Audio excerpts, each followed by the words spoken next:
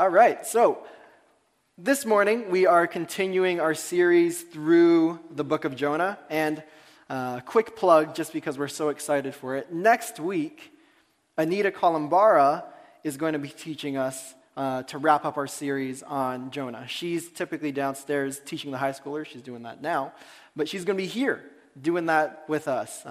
So excited for that. You don't want to miss that. Make sure you're here. Last week, while we were at Camp Out, Jack keyed in on God's call to Jonah to arise, right? We were at the beach. In the course of the story, the whale has just vomited Jonah onto the beach. And so we're there, and then he talks about arising, getting up. What's God calling you into for this next year? And so, in many ways, that was the call of the sermon. It's a great question. It's worth reflecting on. What might God be up to? What might God be calling you to rise into? It's a great question to reflect on. In many ways, today's sermon is going to call us to a similar type of self-reflection. Where we end up will be different, but the introspection, the sense of engagement, is still a carryover from last week. And so today we're going to examine 3 observations from the book of Jonah that show how Jonah might speak to us in our present day. And then we'll follow that up with one more connection to tie all the ends together. So, to start, we've highlighted in different ways since the start of our series, Jonah is more than a children's story. In some ways, if you've grown up in the church, we've kind of been inoculated to the weight of the words, right? It just kind of goes past us. If you don't believe me, try this today. I did this morning. After service, ask one of our children, or ask a couple, what's the story of Jonah all about? And my bet is that 90% of them would quickly say something along the lines of, it's about Jonah and the whale, or Jonah and the big fish. Jonah spending time 3 days in the belly of the fish. Try it out and see. Find out. Preferably ask your own kid, but you can ask around. There's plenty here. I did it this morning, and true to the stats, we were almost at 90% true on this. One kid, and this is a direct quote, said, I know, Star Wars. And I was like, okay, we're on the fence here. I think that's a yes. I don't know. So that's the general sense that's happening, right? We carry that from a young age if we've grown up in the church, and that's what colors this book for us. It's been distilled down to a story about a man and a fish. But quick Jonah fact for you. Did you know that Jonah mentions the fish for a grand total of 3 times in the book? Just 3 times. Alternatively, God is mentioned 14 times. The Lord is mentioned 21 times. And sackcloth, that garment that we just read about, the one that you put on, that the Ninevites put on, it's the garb of repentance, it's mentioned 3 times, just as many times as the fish. So we don't have stories just about sackcloth, right? But the fish, that's what colors our story here. It's not wrong to highlight the importance of Jonah and the fish. But there's so much more to the story than that little episode. And so much more than being a story about a big fish, Jonah is a story about forgiveness. It's a story about grace. It's a story about how God's people should live in the world. And it tells it in a very unique way. So how does the book of Jonah get its message through to us? How does it speak to us? How does it get its message to us? When I was in college, I went on a study abroad trip to Israel, and we did a whole bunch of things. It was a pretty packed schedule. So when we were on our tourist days, we really had to keep a tight schedule for that. And so if you've ever been on a group trip, everyone knows there's that one guy, the straggler. Every time, everywhere you go, he's late, never meets the cutoff dates or the cutoff times. And so we were at the Jordan River. And everyone was on the bus except for this one guy. We'll call him Straggler. And so we waited, and we waited, and we waited. And eventually we saw him, and he's barreling around this corner. Like, he turns this corner, and he's just hauling, right? His backpack is going left and right. He's holding his hat, and he has his souvenir, and he's running, just sprinting to the bus. So we're like, all right, he's great. He's going to be here. Hope he doesn't trip.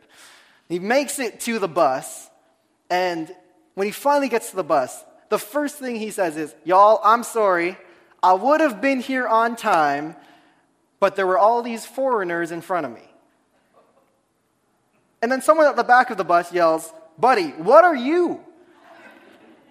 And in this moment, it's like time stood still. His eyes opened up. He was like, whoa, deer in the headlights. It was the first time he had ever realized the world doesn't revolve around him. Right? That the world doesn't revolve around his country. It doesn't revolve around his language, his skin tone. He wasn't in America anymore. His first time out of the country, and this was an earth-shattering moment for him. And there's 3 things that make this story even better. First, you know what he had just done in the Jordan River? He had just been baptized, reborn into the family of faith.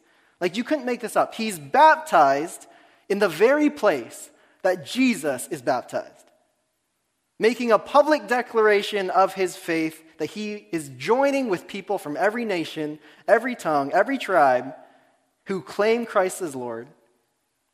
And within the hour, he's complaining about foreigners holding him up in line while he's in Israel. It's comical. Second, the bin he grabbed his souvenir map from, because he couldn't read, it was not in English, and he waited in line, it wasn't marked that way. So he finally takes out the map, he shows it to a friend, and it's in Russian.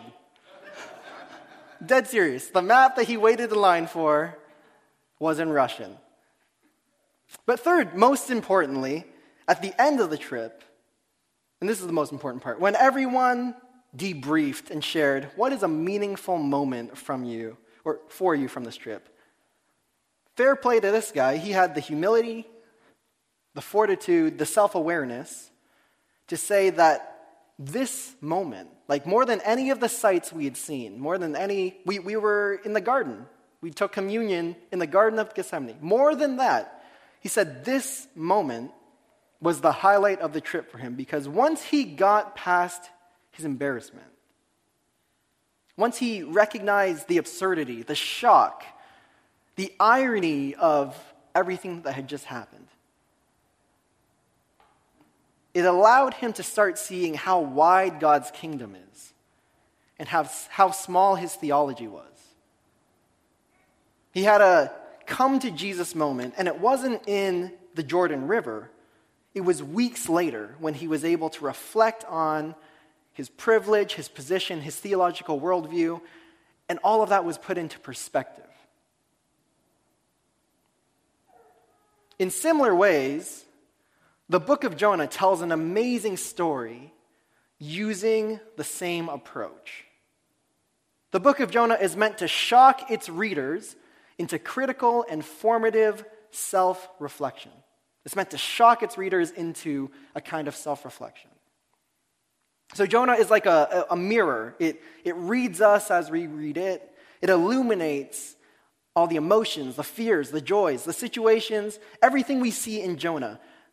It might also be present in our life. And so remember, Jonah is a prophetic book. Jonah is written to a Jewish audience. It assumes that the reader will make linguistic and cultural connections that we as modern Western readers, sometimes we can miss.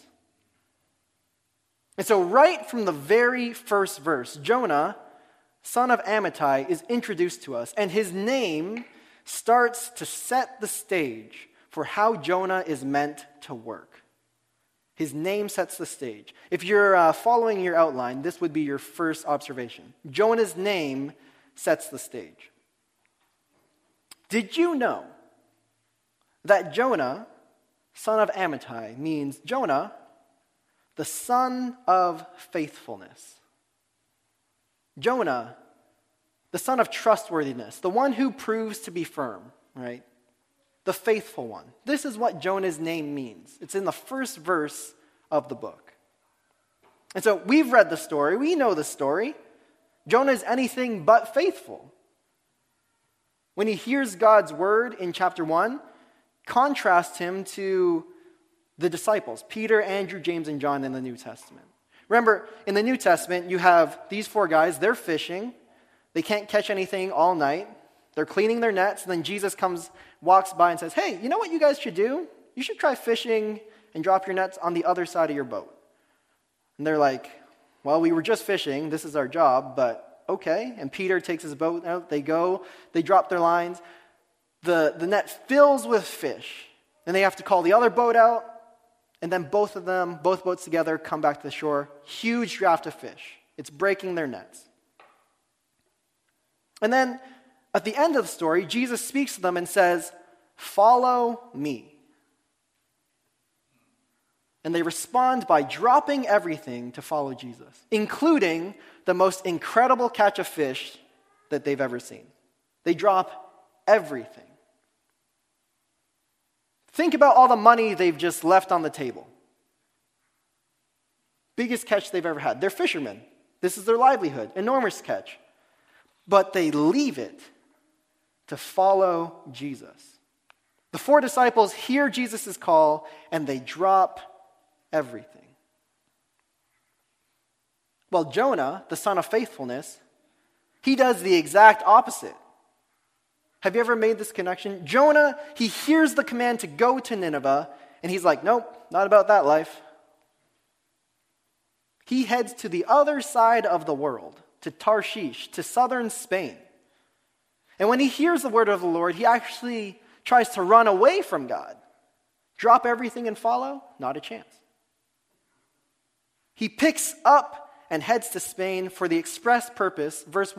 Chapter 1, verse 3 tells us he's going to flee from the presence of God. Forsaking his name and embodying the opposite of faithfulness that he is meant to look like, Jonah personally bankrolls a trip to Tarshish. So when we read that, it's not like he hopped on a ferry. He didn't pay a fare for one and then take a ship down. He gets there, there's no ship, and it has to, most scholars would argue that he paid for himself, for a full crew, and for a boat to leave that day from Joppa to Tarshish. He actively spends money running away from God. The exact opposite of the disciples who leave the money on the table. Can you feel the irony? Can you recognize the pointedness of the humor? This is how Jonah is meant to speak to us. The word within the words. There's playfulness here. Jonah's name sets the stage. Jonah, the son of faithfulness. But once the stage is set, the irony gets even more pronounced. First, Jonah's name sets the stage. Second, Jonah gets upstaged. So Jonah and his hired crew, they set sail from Joppa to Tarshish, and suddenly a storm starts raging. And now think about what the text tells us about the actions of Jonah and the actions of the sailor. Jonah falls asleep. And when things get crazy, he asks to be thrown overboard. He's doing everything he can to avoid his call by trying to end his life by being thrown overboard. Catch this. His disdain for Nineveh is so great that he would rather die than deliver a message to Nineveh, to his enemies. Jonah, the son of faithfulness, does the exact opposite of what God has called him to do. Meanwhile, the text attaches a couple key verbs to the sailors. If you go back and look through chapter 2, the sailors are told or said to have done this. They honor God. They make sacrifices on Jonah's behalf. They make vows to God. The text even says that the sailors worshiped the Lord. Are we following this? Again, who's faithful when they are passing through the storm? Certainly not Jonah, the son of faithfulness. Rather, the story presents pagan sailors as being truthful and acting faithfully. So in contrast, Jonah, one of Israel's prophets, one who is derived from a line known for their faithfulness and trustworthiness, doesn't live up to his name and instead gets upstaged. Are we starting to see how the book of Jonah is satirically critiquing its intended audience? Again, it's a Jewish audience. This happens all throughout the book. There's so many things we could stop at and look at. But one final observation here. If you have your Bibles, everyone take a look at Jonah 3:3. It's Jonah 3, verse 3.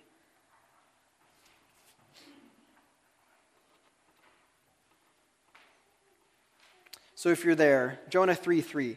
So Jonah arose and went to Nineveh according to the word of the Lord.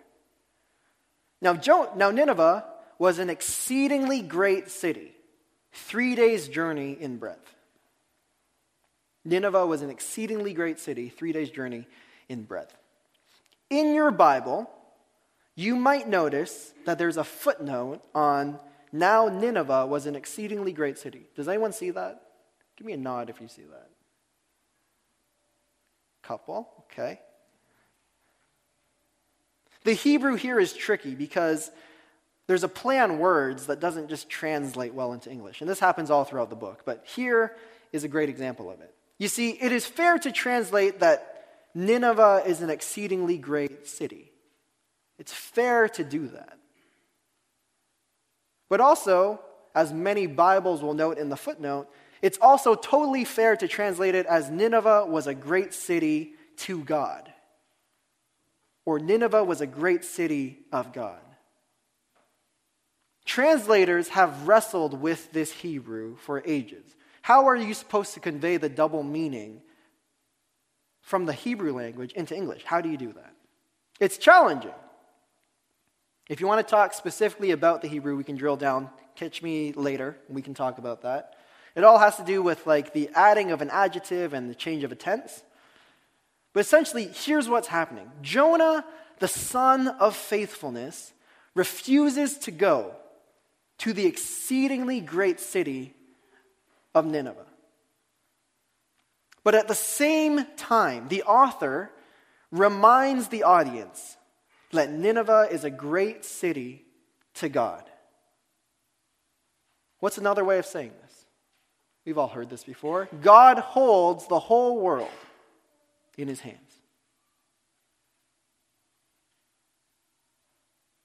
Nineveh receives God's grace. Nineveh is known by God. This is our third observation. Nineveh is known by God. You see, Jonah looks at Nineveh and he wants nothing to do with Nineveh. All he sees is evil. It's what Jack sketched during our first week when we looked at this. Nineveh and the Assyrians were brutal to their neighbors. The historical accounts are like horror movies. I don't watch horror movies. It's not my scene. But it's really, really bad things. But here in the text, the author reminds us that God wants everything to do with Nineveh, just as much as he wants everything to do with Jonah.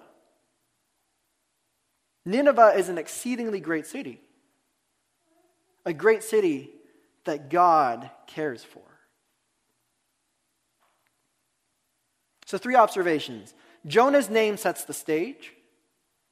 Jonah gets upstaged. And Nineveh receives God's grace. Nineveh is known by God. Is this starting to make sense? If this was a class, we'd spend more time here. But what we've talked about for the last 10 minutes, here's our data set, right? How did the book of Jonah get its message across to us just now in these 3 examples? What's the process? Well, 1, the book of Jonah paints a picture that is filled with irony, humor, play, absurdity. It's prophetic literature written to a Jewish audience. And then it gets to us, it speaks to us by exposing our biases.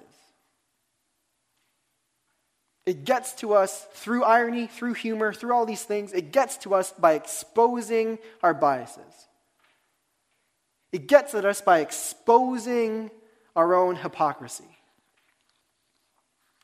It presents scenarios that we read and think, I'd never do something like that. Or, that's silly. Why is he doing that? And then when we stop and think about it, we realize, oh wait, I'm not that far off from Jonah, actually. Jonah's life is kind of like mine in this particular situation. The book highlights our own blind spots, and it shows us our own absurdity. So it asks probing questions that cut through all the carefully crafted images that we work so hard to maintain. And it gets to us at our very core. It lulls us with light-hearted banter, and then actually asks us to meditate on the challenge from the text.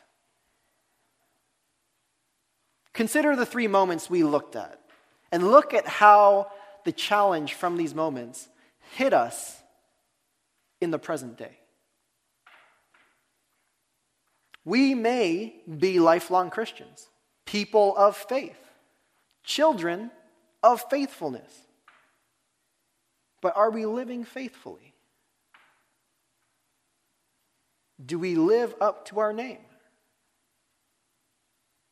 When we hear God's call, are we like the disciples or are we like Jonah? Do we drop everything and follow God? Do we run away from God? If asked, would we leave money on the table in faithful obedience? Or would we spend money in faithful or unfaithful disobedience? Things just got real, right? It was funnier when it was just about the book. It's not funny now. What about this? Are our actions and responses in the middle of storms shown up by people who don't even claim to be Christian? Like, is the fruit of people outside of Christianity better than the fruit of people who claim Christ as Lord? Have other people in your life, in my life, people who aren't Christian, done a better job of practicing what I preach? In my tradition, this right here, this moment, is called meddling. I'm meddling with y'all. Jonah isn't a story about a man and a fish. Drill down into the story, and it is troubling, it is challenging, it is convicting. Last one. Consider this. When we look at Nineveh, do we see a city that is exceedingly great in its wickedness? Or do we see a great city that God cares for? When you look at Nineveh in your life, Nineveh as a place, Ninevites as people, what do you see? And when you look at your enemy, What do you see? Are you able to imagine that God loves them as much as he loves you? Make no mistake, we all know, if you've lived even a little bit, you know, this can get really difficult when we actually need to put it into practice. This is not an easy word. This isn't an easy children's story anymore. Is everyone following? These are the kinds of questions that Jonah is asking us this morning. And they're certainly not the only ones either. What is God bringing to mind for you right now? And how is God speaking to you? What is God exposing within you and to you through this story? I know it's a little unorthodox, but in this moment, we're going to take 45 seconds to sit with these questions. Let us not move too quickly here. We just took a big bite. Key in and write down, or take mental notes. Write on your phone. Meditate and pray. Whatever you're thinking about right now. Guess what? That might just be the prompting of God. It might just be. And so, if you would, we'll take 45 seconds and meditate on what God is bringing to mind in this moment. 45 seconds. Let's start.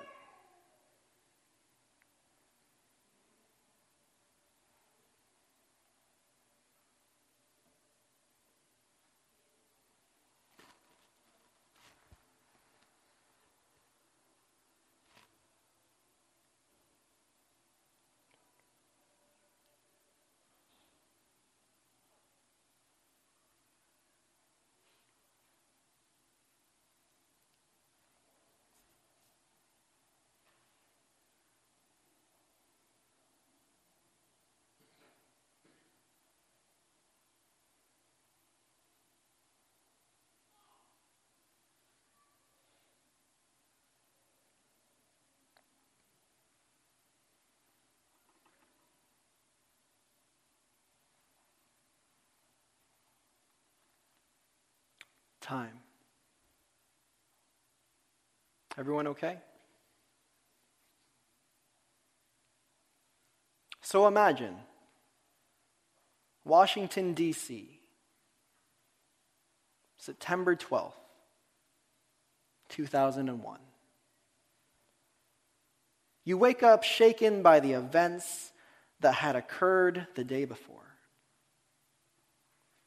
In disbelief, you are bombarded with news about terrorist attacks in your country. And as the dust is literally settling in New York, you find yourself reading a legal document that's been placed on your desk, addressed to you, Congresswoman Barbara Lee, with the title, the authorization for use of military force. You read it, and immediately you are flooded with questions and thoughts. Yes, whoever did this is going to pay. But what are the terms of this policy? Who has the power to wage war in this country? What is this proposal really asking for? Would it be better to show unity with the rest of Washington? Even if I'm undecided about this bill, what does the country need right now? Over the next few days, you spend time reading revisions of this document. You field calls from concerned citizens. You do interviews, visiting those in need. You hear that the Senate has voted on the AUMF with 98 ayes, 2 non-votes, and 0 nays. You are still undecided. You feel the Spirit compel you to go to the Washington National Cathedral for the memorial service. And so you mourn, you pray, you listen, you reflect. And at one point in the service, the battle hymn of the Republic is played and you are wretched with emotion. Your father served in 2 wars. You are a military kid. And yet you are still unsure about your vote. Congress gathers to vote on the AUMF, the 60 words that will give the president the authority to use whatever means necessary to wage war on terror.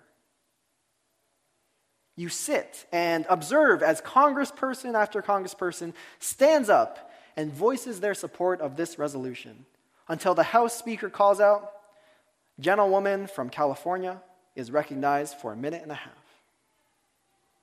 It is your turn to speak.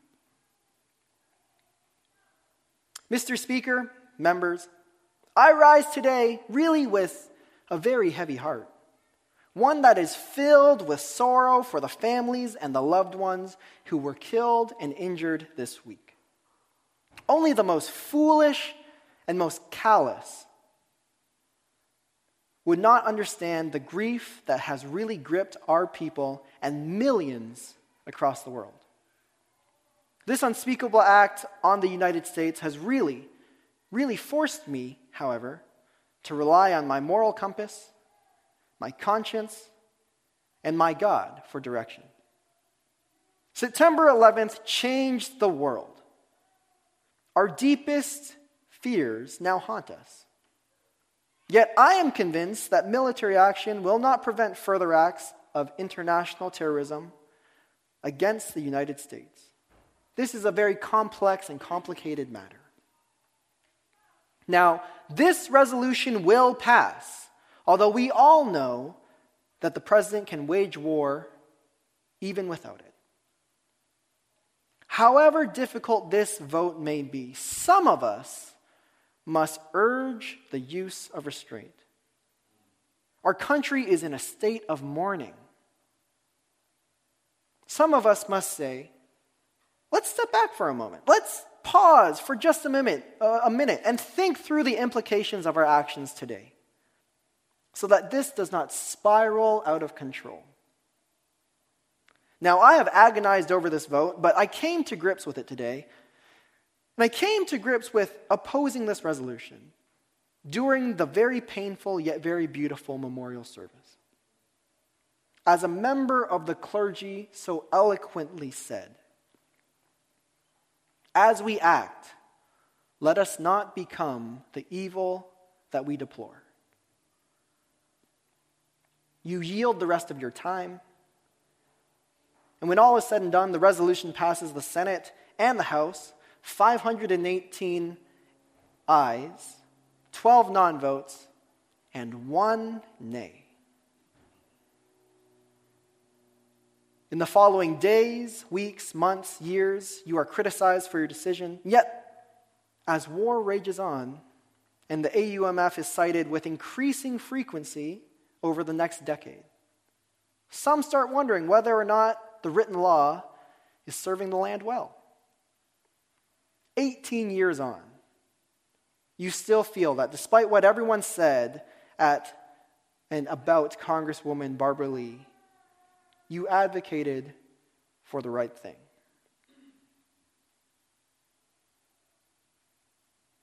We started the day by reading Jonah 3, which details Nineveh's repentance. Everyone from every echelon of society, animals, people, everyone in the city has turned to the Lord. And then we get to the beginning of chapter 4. And we read the following words in Jonah 4, verse 1. But it displeased Jonah exceedingly, and he was very angry. The repentance displeased Jonah exceedingly, and he was very angry. One more time. Let's review the process for reading Jonah. What do we know? Jonah is written to a Jewish audience. It's prophetic literature. Prophetic literature operates by causing us to read our lives through the things that are provoked by the text. And in the case of Jonah, this happens to be irony, allusion, satire, shock. And this is what we know about the book of Jonah. We've seen examples of how the prophetic voice of God operates in this book. So when we get to 4 verse 1, I hate to break it to us, but like we saw before, most English translations flatten this verse out and take away all the irony in the text. If you looked at it, does everyone see the word displeased? Right? Jonah, it displeased Jonah exceedingly. Your translation might also say he was depressed or he was dejected. There's probably a footnote beside that word in your Bible. And if there is, it will probably point out that the Hebrew for this verse can be translated, "It was exceedingly evil to Jonah, and he was angry." But also, here's the irony. Here's the play on words. When Jonah sees Nineveh repent, he interprets their repentance as an injustice and an evil. And in Hebrew, the same root that the book started with when it said Nineveh was a wicked and evil city is now being used to describe Jonah as a result of his response to God's grace that's given to his enemies. Like, we can't overlook this. The author of Jonah starts by calling Nineveh an evil city. And then in chapter 4 comes full circle. And when Jonah can't stomach that God cares about the Ninevites, he says that Jonah is evil. By the end of the book, Jonah has become the evil that he deplores. The author uses the exact same verbiage for the evils of Nineveh and the evils of Jonah. Do we see what is happening here? In his indignation, the narrator of this story shows us that Jonah has stopped and has stooped to be no better than the people who have been his oppressor. This is not an easy word. And like Barbara Lee, that word rings true. May we not become the evil that we deplore.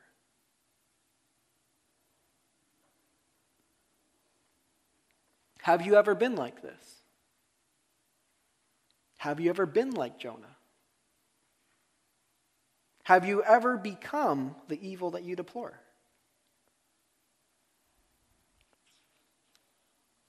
I know I have. And how is Jonah reading you this morning?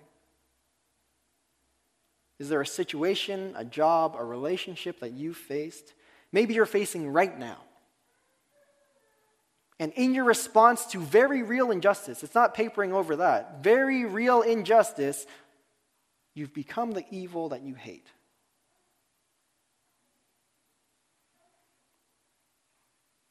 You don't know how it's happened, but you've been filled with bitterness, and you don't recognize the person you see in the mirror anymore. What is God bringing to mind? Key in and write down what you're thinking. Use a pen, use your phone, because that might just be the prompting of God. I do need to mention, wishing for someone to receive the grace of God doesn't negate our use of living with wisdom. Right? So wisdom and grace always go hand in hand. The narrator describing Nineveh and Jonah after his response as both evil does not mean that we shouldn't exercise wisdom when we come face to face with evil or face to face with our oppressor. And so, just so we're not mincing words, especially in cases of abuse or trauma, the grace that you're called to offer is sometimes and often grace given from a distance. Right? You're not being unfaithful if you're offering grace from a distance. Grace and wisdom, again, go hand in hand. So don't mishear me. When we're talking about Jonah becoming the very evil that he hates from Nineveh, we're speaking in a particular context and applying that generally. But the question rings true. Have you ever become the evil that you deplore? I was reminded of a quote from Walter Wink yesterday that made me think about the crux of Jonah's failures as a prophet, where it all centers. Wink says, "Love of enemies has, for our time, become the litmus test of authentic Christian faith. Love of enemies is the recognition that the enemy, too, is a child of God."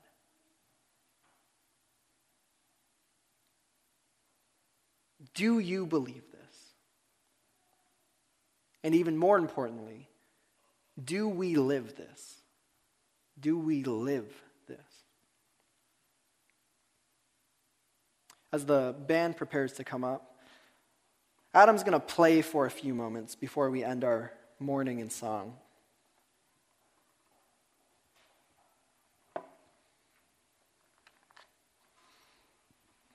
I don't know how God has been at work in your hearts this morning. I do know this.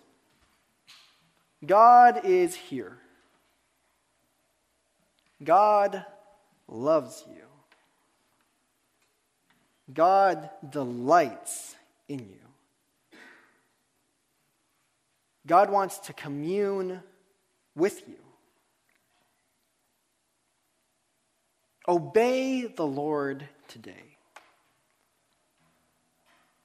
And let God work on you. If you would like someone to pray with you, Andrew's here, ready and willing to pray with you, to pray for you, to just listen, to intercede on your behalf. Friends, respond to God's word with obedience this morning. There's no ABC or action step that we'll leave us with. Nothing fancy. Just faith that God is already working on us, and faith that God will meet us exactly how we need to be met this morning. Let me pray for us, and then in a moment, we'll sing. Holy God, we are humbled by your grace. And we're even more humbled when we reflect on the ways that we can be better at extending that grace we've received. Lord, be near to us as we soak in this moment. Speak to us and meet us. Bring to mind the realities of our lives. And take your word and your life from pages in a book about a story with man and a fish, and transform this story to read us, work prophetically in our lives, to make us more like you, to form us into your image. Be made new in our lives this morning, and may we encounter you. We pray this with Christ by the Spirit. Amen.